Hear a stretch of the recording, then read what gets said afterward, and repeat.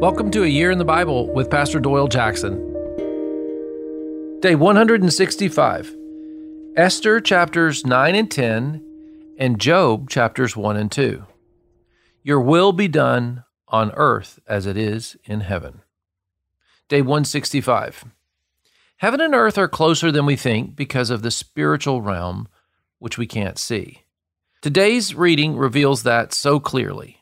When Jesus taught us to pray, your will be done, it was powerful. But the addition of on earth as it is in heaven, well, that's hard for us to see. God's will is not easy, but sometimes it doesn't feel like He's watching out for me like I want. The whole earth and heaven is not clear to me. It's too big. It's hard to see. As we close Esther, we see how God brings heaven's protection for the Jews. But it's also about their standing up as God's men and women. Then we turn the page to Job, and Job is the lesson all about you got to trust God no matter what. God's worthy, love Him no matter what. He sees you from heaven, worship Him at all times.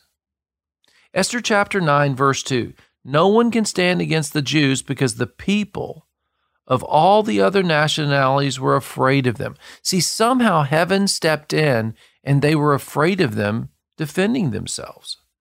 Heaven's presence and provision in an evil day are powerful.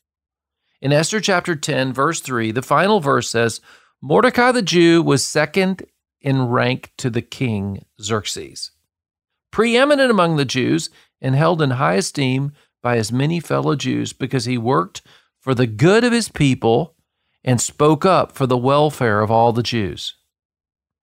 The only explanation for this is God's sovereign hand.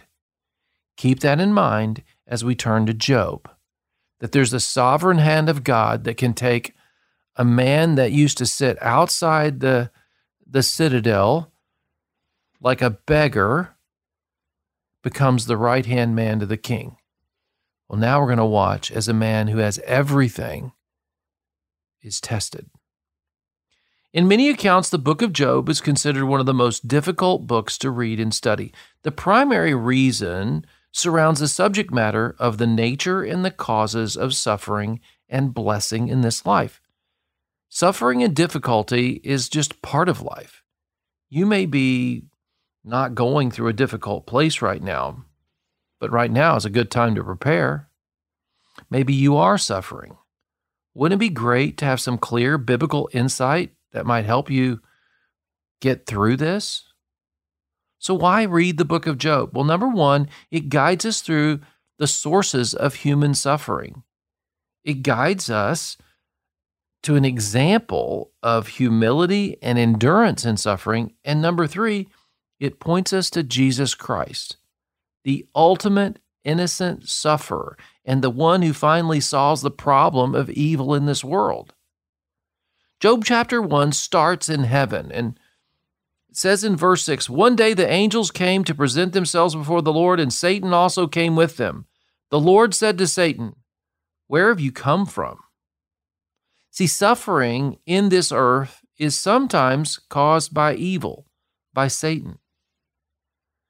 God believed in Job. God knew Job worshiped God and loved him. Satan can't win when we trust the powerful creator of heaven and earth. Don't believe his lies. Don't believe his lies about you. And heaven will rescue you here on earth. Let's pray. Lord, I trust you. I believe you love me and will protect me. Jesus, you are my King. Amen. Good reading, but it's not easy. Hey, keep me posted at pastor@tcnd.org.